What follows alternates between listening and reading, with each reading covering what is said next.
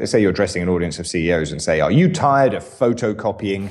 Are you fed up with making tea for your boss?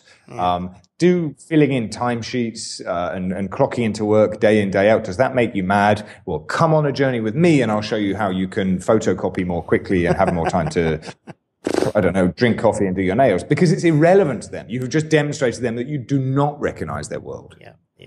Hey, this is Shayna Jocelyn Sams from FlipLifestyle.com. And you are listening to our friend Ash Roy at ProductiveInsights.com. Welcome to the Productive Insights Podcast, where you can learn how to systemize, automate, and scale your business via the internet. To access previous episodes and useful productivity tips, go to ProductiveInsights.com. Now, here's your host, Ash Roy.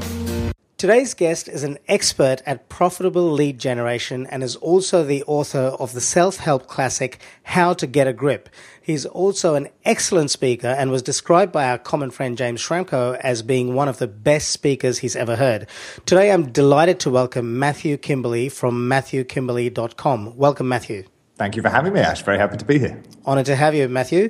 So, Matthew, could you talk to us about public speaking and why it's such a powerful tool when it comes to lead generation? Sure, absolutely. And I believe that public speaking isn't something that you have to do. If you don't want to do it, you don't have to do it. You know, it's that there are many, many, many ways of generating leads. There are many ways of getting your message out. There are many ways of affecting people, and getting them, being effective in your message to people.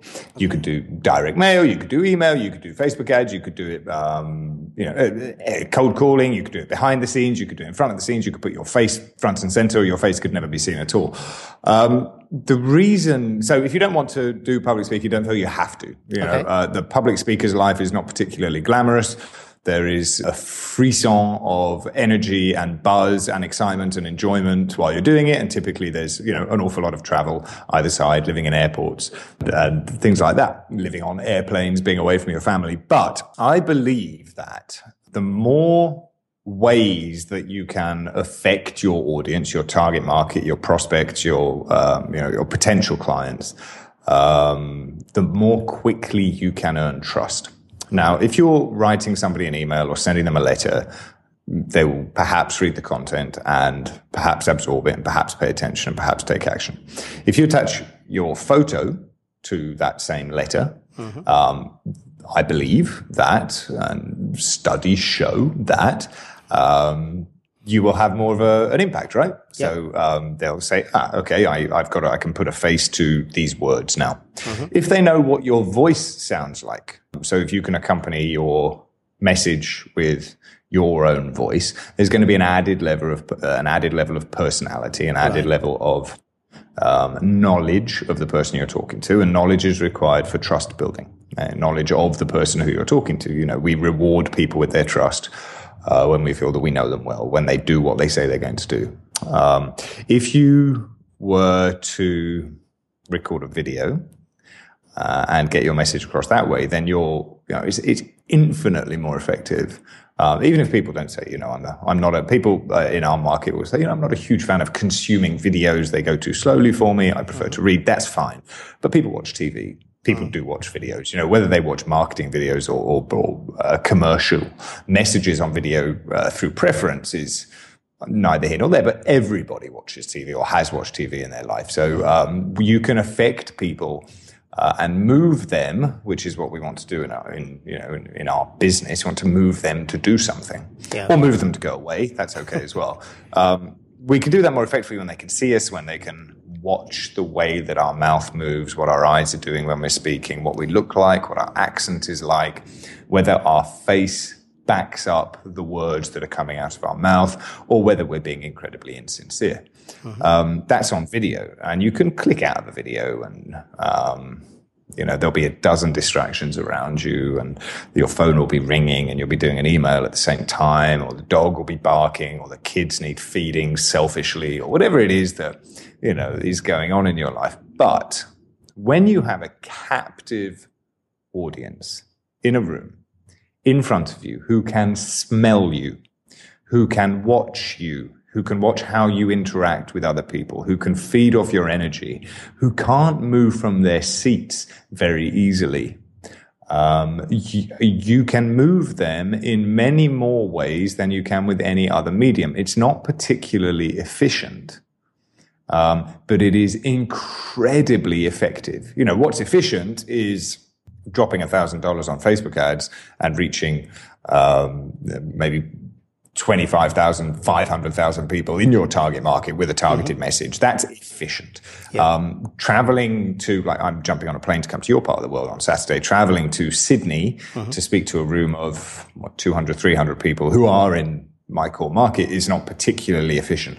But I firmly believe, and, you know, certainly in my decade or so of experience, I've seen it to be true that the power of your message, the power of the delivery of your message, the engagement levels of your audience, and the likelihood of your audience doing something, even if it's just taking on board your message, it might not necessarily be running to the back of the room or buying your program or buying your book or whatever it might be, is infinitely more likely when they can consume you in the most holistic manner possible. I think it's possibly even more effective than one-to-one, you know, because you've got the position of being on the stage. Because if you can manage the energy in the room, and when you are literally on the podium, then you're afforded a certain authority. Yes. Just by dint of being on the stage. And as we know from Cialdini and other people, authority is absolutely necessary and essential if we want to persuade people to take action. So that's why I'm a firm believer in public speaking. It's also a lot of fun. And I believe that, you know, some people do sit through videos and say that made a remarkable difference to my life. Some people sit through books and say, you know, we've all got books that we say, wow, that really grabbed me. But I believe that more people are more frequently moved by live speakers, by good live speakers, than are moved by anything through any other medium. I love that answer. I love how you put that, because you didn't make any absolute statements. You said generally more people are moved by live speakers than they are by books. And I like how you stepped it in progressive elements, where you included the photo and then the voice and then the video and then the in-person. I really like how you explained that as a hierarchy. Well, you know, Ash, you should never, ever, ever use absolutes. That's right. You should never use absolutes. Absolutely, yeah. That's a great point. And I also really appreciate the point that you made, that public speaking isn't as glamorous as it is made out to be. And so thank you for bringing that element of reality to the situation. Oh, listen, you know, there's a huge, I've got many friends who are professional speakers, many friends who are amateur speakers, many friends who speak to market their business, many friends who sell from the stage, and all of us enjoy it, right? You can't complain about it. Your family can complain about it. Yes. You know, he's never home, she's never home. Yeah. She's been on the road. I had a very light year last year compared to some of my friends, and clocked up over 110,000 miles in planes, and that was very light, you know, compared to some of my colleagues. It's not particularly glamorous, but there are great perks, and I believe that speaking is a lifestyle choice. You know, it's not scalable. It's a great way of spreading a message to the right people. But any speaker who does it, who has been doing it for a long time, still loves it. They still love getting up on the stage, feeding off the energy of the people in the room, particularly if, you know, those people want to be there, if they've paid to be there, if they are self-motivated. You know, my experience of talking to, you know, salaried customer service employees, at a mandatory corporate get-together is less exciting than going to speak at an event where people have paid multiple thousands of dollars to listen to you. So where the stakes are higher. Yeah, and I think and I think that's true. You know, there some people will be more engaged, and when people pay, they pay attention. And if they have to be there, I also do some corporate training, and I do it because I enjoy it, and I really do enjoy it. But you know, the highlight of my work is working with people who are who've paid their own way, who have a lot of skin in the game, who are self-employed. And when I say, "Have you got any questions?" their questions are not "What time is lunch?" or if I say, "Why are you here today?" People will say, "Because I want to learn this, this, this," and not because, you know, human resources told me I had to come. Right. So true. I guess it's the performer in us that makes us want to perform on a stage where the higher the stakes, the more invested we feel and the more enthusiastic we feel about delivering a spectacular outcome. Yeah, I think that's absolutely right. Not everybody has that performer in them. Some people would rather not speak. And I think, that's good, because if the world was full of speakers, I think everybody can speak, and I think there are, strategies that you can deploy and lessons that you can learn, and definitely training that you can do and books you can read.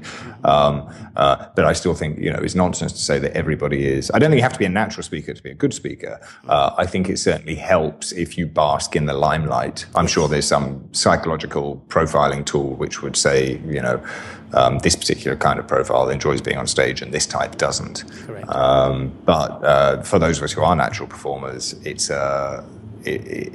does wonders for your business, credibility and authority, and reaching the right people who are motivated and captive. We shouldn't discount the power of a captive audience. If they can't go anywhere and they don't have any choice but to listen to you, even the most cynical audience member can be moved or transformed. And that's, one of the great joys for me is when I get up on stage and people who don't know me perhaps are sitting near the front, perhaps on their mobile phones or with a stern look on their face, and I can make it my mission for the 45 minutes that I'm on stage. I can make it my mission to make them smile and get them sitting up and get them taking notes. Great attitude. Fantastic way to approach it, because I can think of a lot of people that would find that intimidating, but I really like how you said you can make it your mission to deliver such good outcomes or such good delivery that you will move them to open up to you. Okay, so speaking about performance, let's talk about the difference between selling versus performing on stage, and how are they different? I'm very keen to understand more about this from you. I think, in the words of Dan Pink, we're all selling something all the time, no matter whether we're getting our kids to go to bed or people to appreciate your message and learn your message or listen to what you have to say because you have an important point. We're all selling, to sell is human. We're all selling something all the time. So I certainly believe that the job of any speaker is to sell. My business partner, Michael Port, runs an organization called Heroic Public Speaking. To my mind, he is the best public speaking and performance teacher. Him and his wife, Amy Port, run the single most comprehensive training program for public speakers, public performers in the world. I have no doubt. If you want to ask about that later, I'd be happy to share with you. But he says that, you've got to deliver something. When you get on stage, you've got to deliver on the promise that you make. And that's, I promise that if you come with me on this journey, then there will be a new reality available for you. If it's, Al Gore teaching you about how you've got to wake up and pay attention to the environment, whether it's, Donald Trump telling you, you've got to come with me on this journey and get me into the White House because the future is bright orange. if you right. Come with me on my journey, right? Then we've all got, and it might just be, here are 3 things that you need to do every morning if you want to be more productive between the hours of 9 and 10. It doesn't, or here's how, if you listen to everything I say, then, I want to sell you on my information, because if you listen to this, you will know how to clean your car. Yep. Better than you've ever cleaned it before. It doesn't have to be world changing, but it does have to change their world. If you see what I mean. I absolutely do. Question. Yeah, sure, Ash. Go ahead. You said you have to deliver on the promise. Now, I just want to unpack this a bit. So is that the promise as in the headline of the public speaking event? Like if you're saying, I will teach you in this speech how to listen to the environment. What's the promise here? Is the promise the headline? So this material is 100% Michael and Amy Port's from Heroic Public Speaking and Steal the Show. And I've studied alongside Michael, worked alongside Michael for years and years. And I take on board everything he says, and he's made me I was already public speaking before I met him, but he's made me an infinitely better performer. Every performance that you give, and it's not a bad idea to look at it as a performance rather than a speech, should have a big promise and a big idea. Everything. So it doesn't matter what the event is called. It just matters what happens during the time that you're on stage, whether it's 10 minutes or 25 minutes or 3 hours. You've got a big idea and you've got a big promise. The big idea is Let me give you a concrete example. So I have a keynote, right? How to sell the 16 principles of professional persuasion. The big idea is that there are 16 principles of professional persuasion, and you have to check them all if you want to become a more effective persuader or salesperson. The big promise is that when I share these with you and you implement them, then you will become a better salesperson. Right. Okay. So the big idea is we're running out of natural resources. And the big promise is if you listen to me and you do what I say, then tomorrow doesn't have to be quite so grim. Doesn't matter, but you have to have a promise. The big idea is that there is a more effective way of cleaning your car.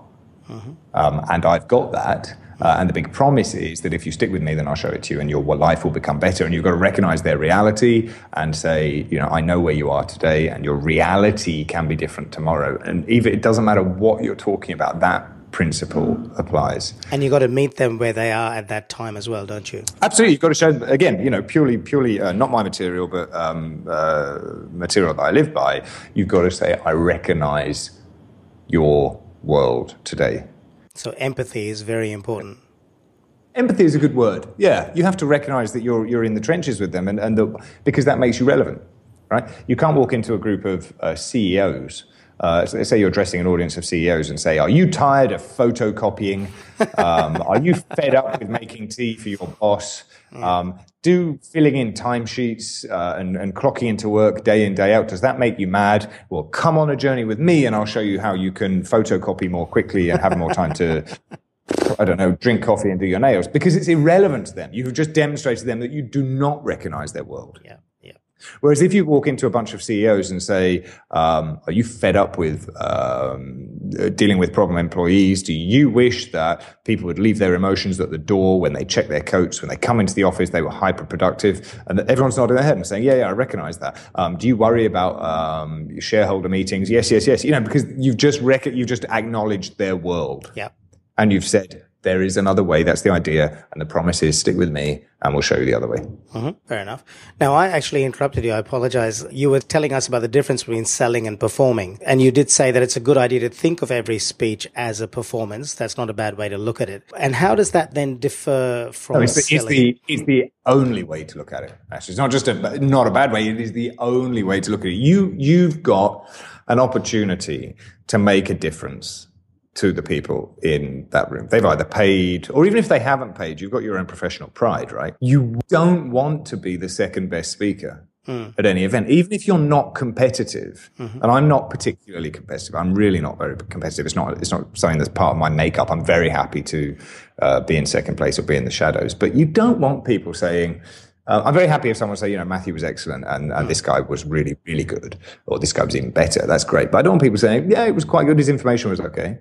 I don't want that. I want people saying, wow. Yeah. And don't we always want that? Don't we always want, whether we're talking to employees or lovers or audiences, we always want to be giving the best performance that we can. Yeah, well, we have the desire to contribute and to move our environment in some way and make an impact. Sure. And even if you don't, and we do, I know, but even if you don't, then presumably pride and self-motivation should be enough. Sure. I am self-motivated to do it. I'm not motivated for you perhaps necessarily, but I don't want you to write me as a 5 out of 10. Yeah. You want to be a professional. Yeah, exactly. I gave great information in a boring, monotone manner. That's my problem with some of the TED Talks. And I think the information in TED Talks is absolutely stunning, almost always. Good point. TED Talks, the information is great, but sometimes the delivery really depends on you saying, so this guy's a TED speaker or this girl's a TED speaker, so I've got to pay attention.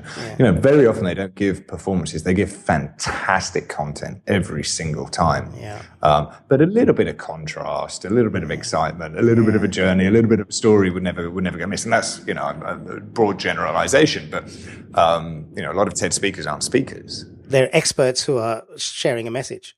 Yeah, and that's always interesting. I think expertise is always attractive. I think confidence in your subject matter is always attractive. But when you can dress it up, the most mediocre gift in the world can become a wonderful experience if it is handed to you on a silver platter, accompanied by a mariachi band with dry ice and 3 people dressed as clowns delivering it, right? It's the delivery which can make the experience fantastic and make us appreciate the gift of the content even more.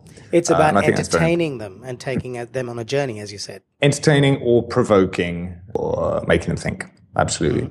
Yeah. Cool. So the difference between selling and performing is, with the proviso that we're always selling something out of the way. If what you're wanting to do is get people to run to the back of the room to, whip out their credit cards and enroll in your program right away, or buy a copy of your book or something similar, there are, people who are great experts in this. I defer to people like Suzanne Evans and Lisa Sasevich and Dave Van Hoos and, people who specifically teach selling from the stage. It's something I can do and enjoy doing. They will tell you that there are certain stages, certain buttons that you have to press during your presentation to get people into the buying mode. You have to get people saying yes from early on, a series of small commitments eventually leading to a greater commitment. You've got to absolutely include elements of urgency and scarcity and social proof if you want to move people to take action right there and then. Urgency like, you've got 5 minutes to do it. Scarcity like the first 10 people will get a special bonus, or there are only 15 of these available in the whole world and this offer will never be available outside of this thing. You've got to get people, you've got to take them on an emotional journey, which I think is good for all performances. I think you can't just give a good, compelling performance or a good, compelling speech and then say, and if you want to buy my program, run to the back of the room. You've got to train your audience to do your bidding. And if you watch any of these great salespeople, they have a certain number of common traits. Some wear these traits more obviously than others.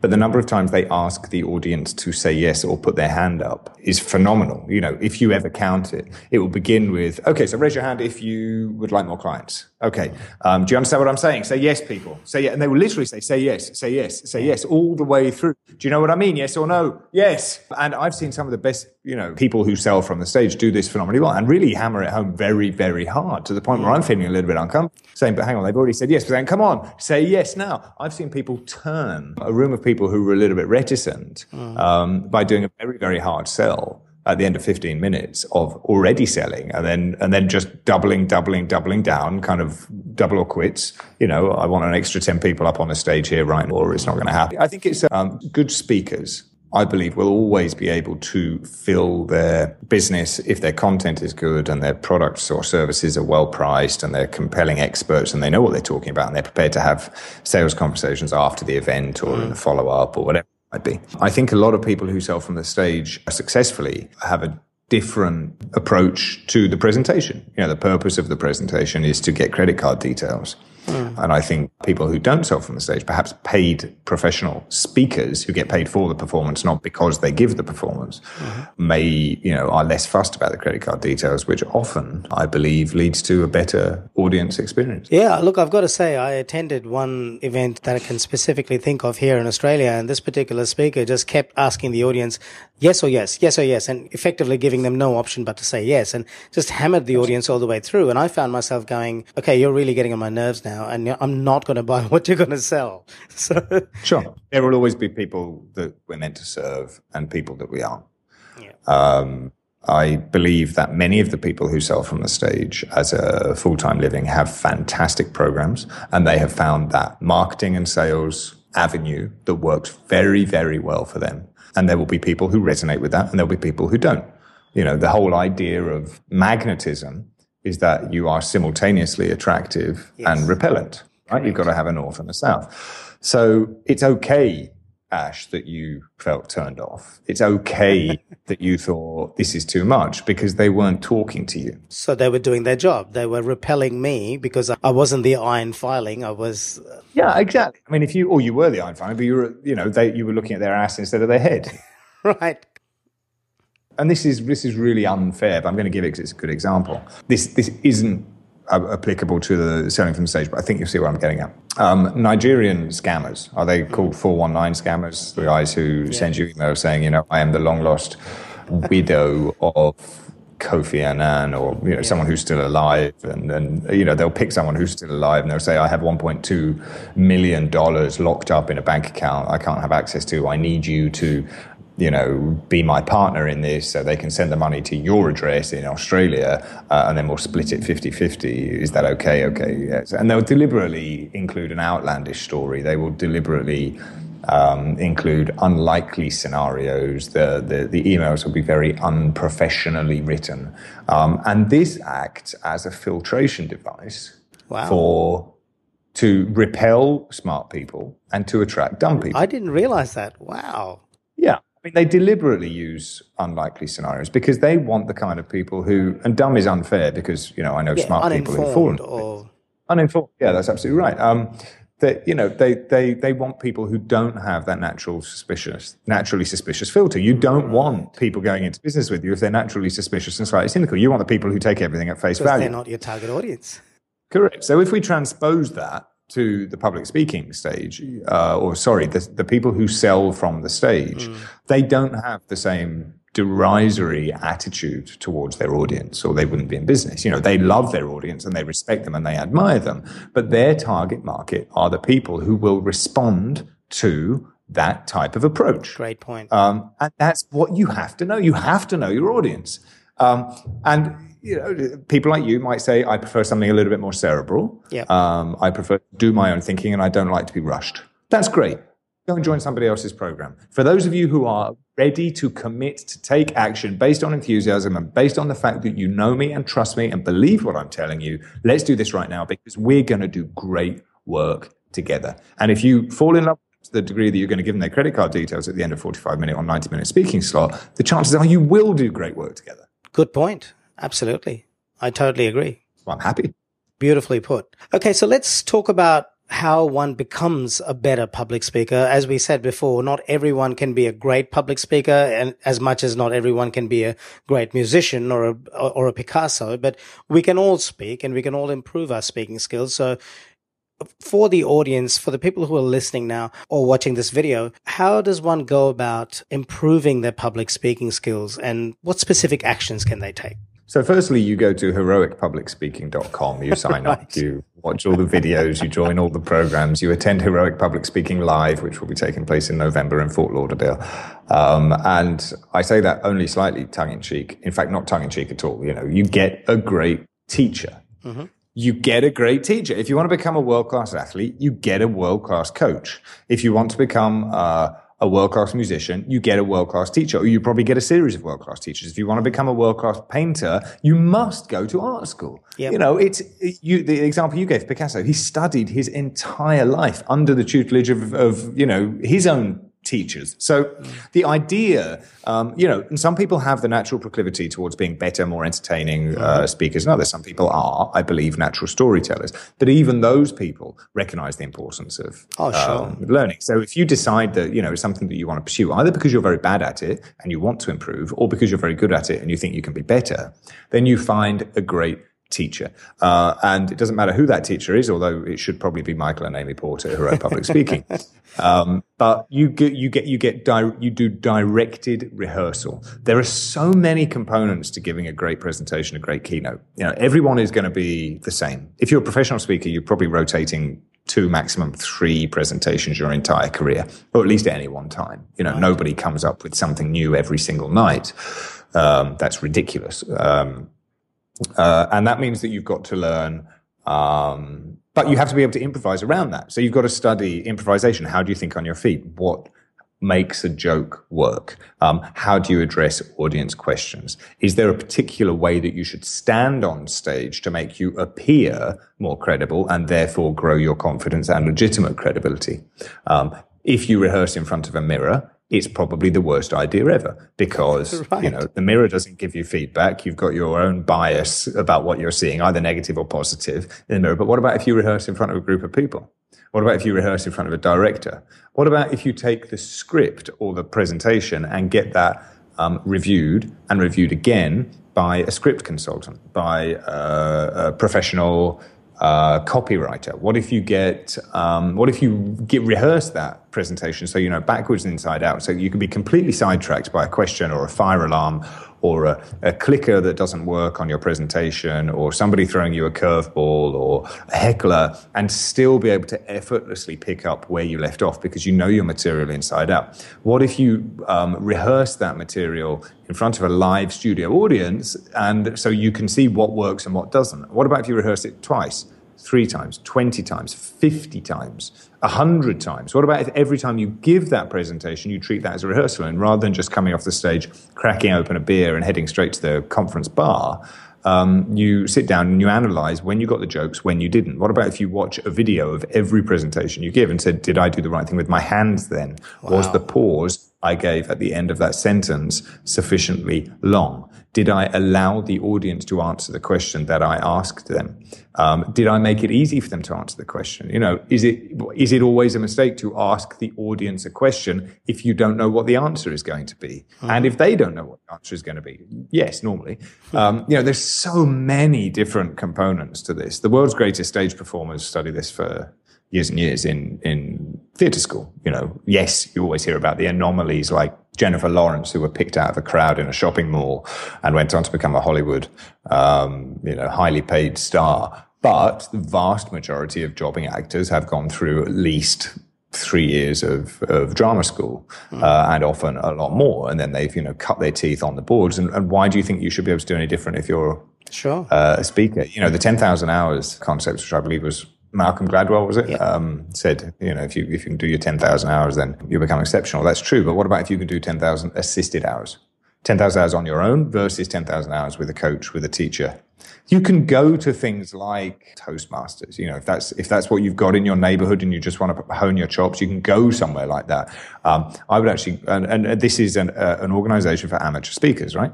I would go to an organization for professional speakers.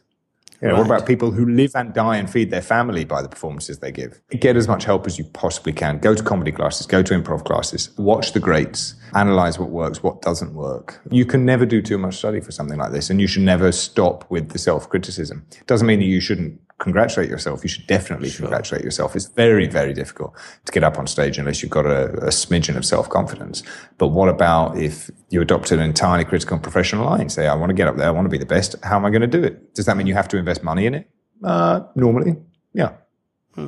Like most things, if you want to be really good at something, you either get a scholarship or you pay.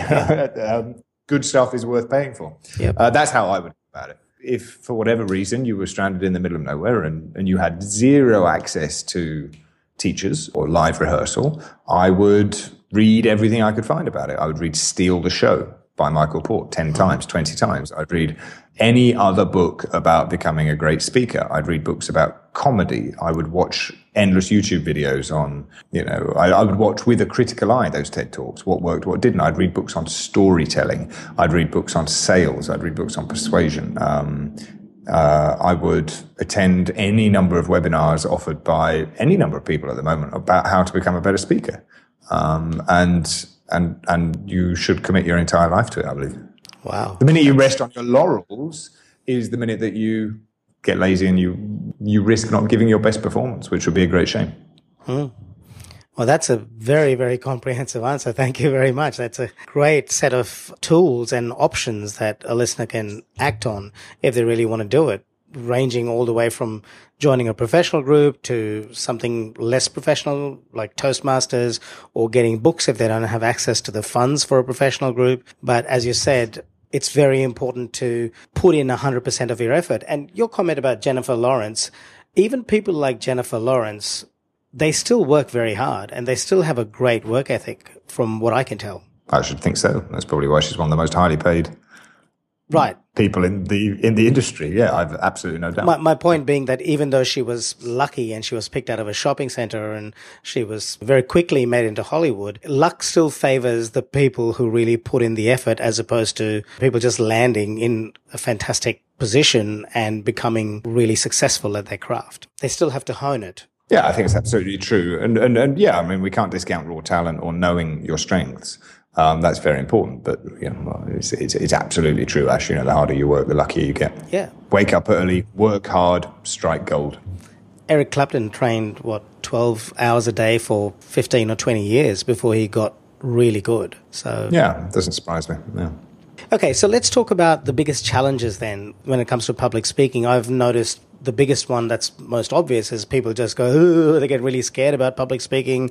And you read all these statistics about how some people fear public speaking more than they fear death, which to me sounds ridiculous. But there's all this hype around the fear of public speaking that it's becoming a fear in itself that needs to be overcome. What other challenges have you seen people face, and what's the best way to overcome them? I think fear in the face of danger is wisdom. And I'm sure that's not something I came up with. I probably read that maybe even quite recently. But if you are afraid, it's probably Game of Thrones or something. If you are, I'm sure it was Game of Thrones. I'm afraid. Does that make me a coward? No, that makes you wise. Yeah. Because that's when you're meant to be afraid, right? It's your self-preservation instinct. Fear in the face of danger is great, but there is no danger in public speaking. There's the danger of embarrassment. Beautifully put. And there is no danger to be had there. So you will feel fear because everyone does. Like everybody, even the best speakers feel slightly nervous. Well, they should do before they go on, because it means the stakes are high. Yeah. And the stakes are always high if people are counting on you to teach them something. Mm-hmm. So the minute you just dial it in is the minute it becomes dangerous and you become sloppy and you can get sideswiped. And how do you deal with that fear is a great question. I think if we can thicken if there are some exercises that I've never had a problem with public embarrassment or making a fool of myself. And I do have a fear of not looking like I know what I'm saying. So I like to manage expectations now. I will mug a lot and say, I don't know the first thing. But if you were to listen to me, then I'd probably say something like this. I like to manage expectations down. Yeah. Seth Godin says, make big promises and over deliver. I prefer to make very, very, very small promises. Big promise like this can change your life, but really that's where we're and then deliver and over. But there's a trap in that too, though, Matthew, because if you don't make a big promise, then you're not going to get people to even pay attention to your offer. I agree with you. You have to make a big promise. I think my natural brand of humor is very self-deprecating. Oh, okay. So I can make a big promise. For example, I have a presentation, a performance, a speech. I open and it says, for a long time I was the worst salesperson in the world. And sometimes sometimes I got lucky. And if the worst salesperson selling the worst product to the coldest market can sometimes get lucky, then there's got to be hope for us. Got to be hope for all of us, right? Right. Okay, so that sets the stage, right? So based on all my years of failure, I eventually found something which increased my luck. Now, I promise that if you stay with me, I will show you how to become a better salesperson, just like I did. Are you happy to do that? And they've done that. You've made a big promise. The big promise is, I'll make you a better salesperson. That's great. That's worth paying any amount of money for. Sure. But it's not being delivered in such a way that it's bombastic or hyperbole filled or similar. I think fear is a big one. If there is some kind of exposure therapy that you can do to thicken your skin or to make yourself more comfortable with some form of public embarrassment or having people look at you as you trip up. Maybe that's what you do. Maybe you go out in the street with your pants around your ankles and fall flat on your face and do it 10 times. And the first time it's mortifying. And then by the 10th time, you're just bored with it. Exposure therapy works to a certain degree. I still think I would be mortified if I didn't know my material and I forgot my lines. And there's just no excuse for that. I mean, a real bad case of stage fright can make you forget your lines. But if you're someone who has decided that they're going to commit to some form of speaking, you've just got to know your material inside out. You've got to know it inside out. Because even if you look at a sea of 1,000 faces looking up at you and you start to sweat, you can focus on that one person in the front row and just tell them what you know. Let me tell you. You can recenter yourself if you know your material inside out. If you don't know your material, you don't know your presentation, if you're dependent upon your slides, then you can start to, make a fool of yourself, and that would be mortifying for me. So under preparation is probably the biggest mistake that people make. Great point. So you've got to know the material so well that even if the slides disappeared, you would still be able to talk. Absolutely. You should, you don't have to know what's on every single slide, although you probably should do. You don't need slides. I give one presentation I have without any slides. It's like a chess master knows a chessboard, right? You always know where the pieces are. Another presentation I give does use slides, and I do enjoy the slides. I could deliver it without slides, no problem. Absolutely no problem. But I believe the slides enhance it slightly. Sure. Okay. But yeah, you should be able to do it without slides. Yeah. Cool. All right. Now let's talk about some of the books that have had the biggest impact on you and why. In speaking or generally? Good question. I prefer to talk about it in speaking, but actually, now that I think about it, I'd love to know what has impacted you as a person too. So both. Absolutely. I'm just looking over at my bookshelf over here. Well, one's got to be by Michael Port. Oh, well, in terms of the books that made the biggest difference in my life, hands down, Book Yourself Solid by Michael Port. No doubt. Book Yourself Solid by Michael Port changed my life completely. I was running a recruitment company in Belgium, feeling utterly, utterly miserable with my life, making company was doing very well, and I was not doing very well. And so read Book Yourself Solid and everything changed. Wow. Became the head of the Book Yourself Solid School of Coach Training after a number of years, and now partner in the business. It is applicable to anybody who owns a business. They will get something out of it. It doesn't matter what your business is, pick it up. It's evergreen. It's fantastic. With regards to selling, I think that I've read so many good books, anything by Zig Ziglar, the classics, but also David Sandler's You Can't Teach a Kid to Ride a Bike at a Seminar is one of the most underrated and incredibly useful. And underrated is probably not the right word. It's very, very highly rated, but I don't believe it's well enough known. Right. You Can't Teach a Kid to Ride a Bike at a Seminar by David Sandler, who founded the Sandler Institute, which is the worldwide sales training organization. Absolutely fantastic book. Excellent. If you want to understand, how to influence people. Coming to that, you've got Influence by Cialdini. Yep. Principles of Persuasion, which absolutely, mandatory reading for pretty much anybody who ever sold anything. Mm-hmm. Steal the Show for public speaking. I haven't read an awful lot of public speaking books, to be honest. I have read Steal the Show a couple of times, and I recommend it very, very strongly to anybody who's serious. It's a unique take on how to give a great performance. Michael Port, the author, has many, many years of professional performance experience. He did an MFA, a Master in Fine Arts, one of the best schools in the US. He was a professional actor for many years, stage and screen, right. Big screen, little screen, adverts, voiceover.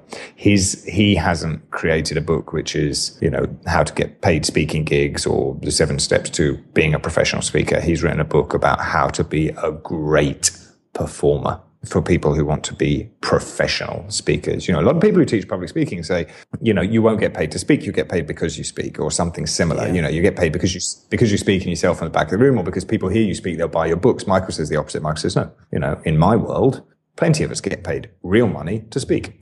You can't just wing it. Either you've climbed Everest or an Paralympian triathlete, in which case you might get, paid, or a former US president, you get paid handsomely to speak. But paid speaking is within the grips of anybody. And in order to do that, you've got to be world class. You've got to be heroic. And this is how to become a world class public speaker. And that's in Steal the Show by Michael Port. And I read nonstop, too many to mention, but certainly the ones that I keep coming back to in my professional career are the ones I just mentioned.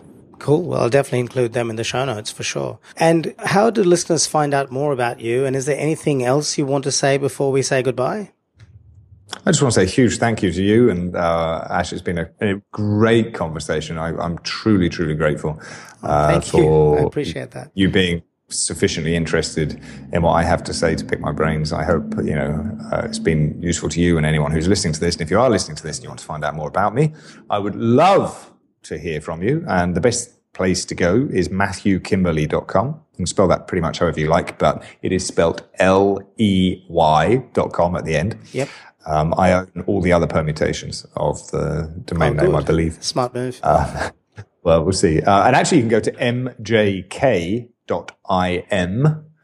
Mike Juliet Kilo Indigo Mike, and that will also take you to my website. Go there, give me your email address. I'll give you a free guide to the way that you should spend the first 15 to 20 minutes of your day in order to have more friends, supporters, lovers, clients, and make more sales.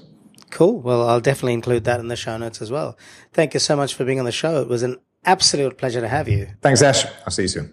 Thanks, Matthew. So there you have it. An excellent discussion about public speaking with Matthew Kimberley, who really is one of the most authoritative and complete speakers I have ever heard. It was an absolute honor to have him on the show. Now, some of the biggest takeaways for me from this show were Matthew said it's not particularly efficient to be a public speaker, but it's incredibly effective. You get a lot more cut through, even though you don't get as much reach. If you're looking to sell from stage as a speaker, then it's a good idea to get people into buying mode right from the get-go. So you get a series of small commitments leading to a greater commitment. You create urgency, you create scarcity, you provide social proof, you take people on a journey. You effectively train your audience to do your bidding, which was an interesting strategy, something I wasn't aware of. I really liked what he said about how magnetic messaging can actually attract the right audience and also simultaneously repel the wrong audience. So it actually serves two purposes. Your messaging should self-select your audience. The biggest and most important takeaway I got from this discussion was that if you ever want to become a public speaker, it is important to practice. You need to know your content inside out. You really need to rehearse it tens, if not hundreds of times. And you got to know the content like the back of your hand so that even if you didn't have the slides available at the time you were doing your presentation, you could still pull it off. Now, before you go, I wanted to mention that I've got a special offer for people who have subscribed to my email list. If you head over to productiveinsights.com/podcast-setup, you can get yourself a special deal for a concierge podcast setup service that I'm currently offering. The service consists of 6 sessions where I help you set up your podcast from scratch. I help you to create a podcast strategy, help you to come up with a good quality bumper, which is an intro and an outro. I help you to name your podcast, define the podcast objectives, include music for professional sound, integrate with your WordPress site, and actually walk you through creating your first 3 podcasts with the editing completely done and published for you on your WordPress site. Couple of caveats. I do need to speak to you for about 20 minutes to get a quick look at your business and see how the podcast can best add value to your business. I am taking only a limited number of clients, so please be sure to go to the following page, productiveinsights.com/podcast-setup, and click on the Get Started button to book in a 20-minute free session with me to have this discussion. Personally, I have found that podcasting has been one of the best decisions I've made in my business. It has built authority very quickly and has a massive amount of cut through, and it's working really well at the moment. I will include a link to this page in the show notes of this episode, so you can find this podcast setup link there as well, in addition to all the other links that I will also include in the show notes. So that's it for today. I look forward to speaking to you again soon. Take care. Thanks for listening to the Productive Insights podcast. You can find all the links in the show notes below this episode on productiveinsights.com. You can also ask questions in the comments section that Ash personally answers. How can Ash help you today?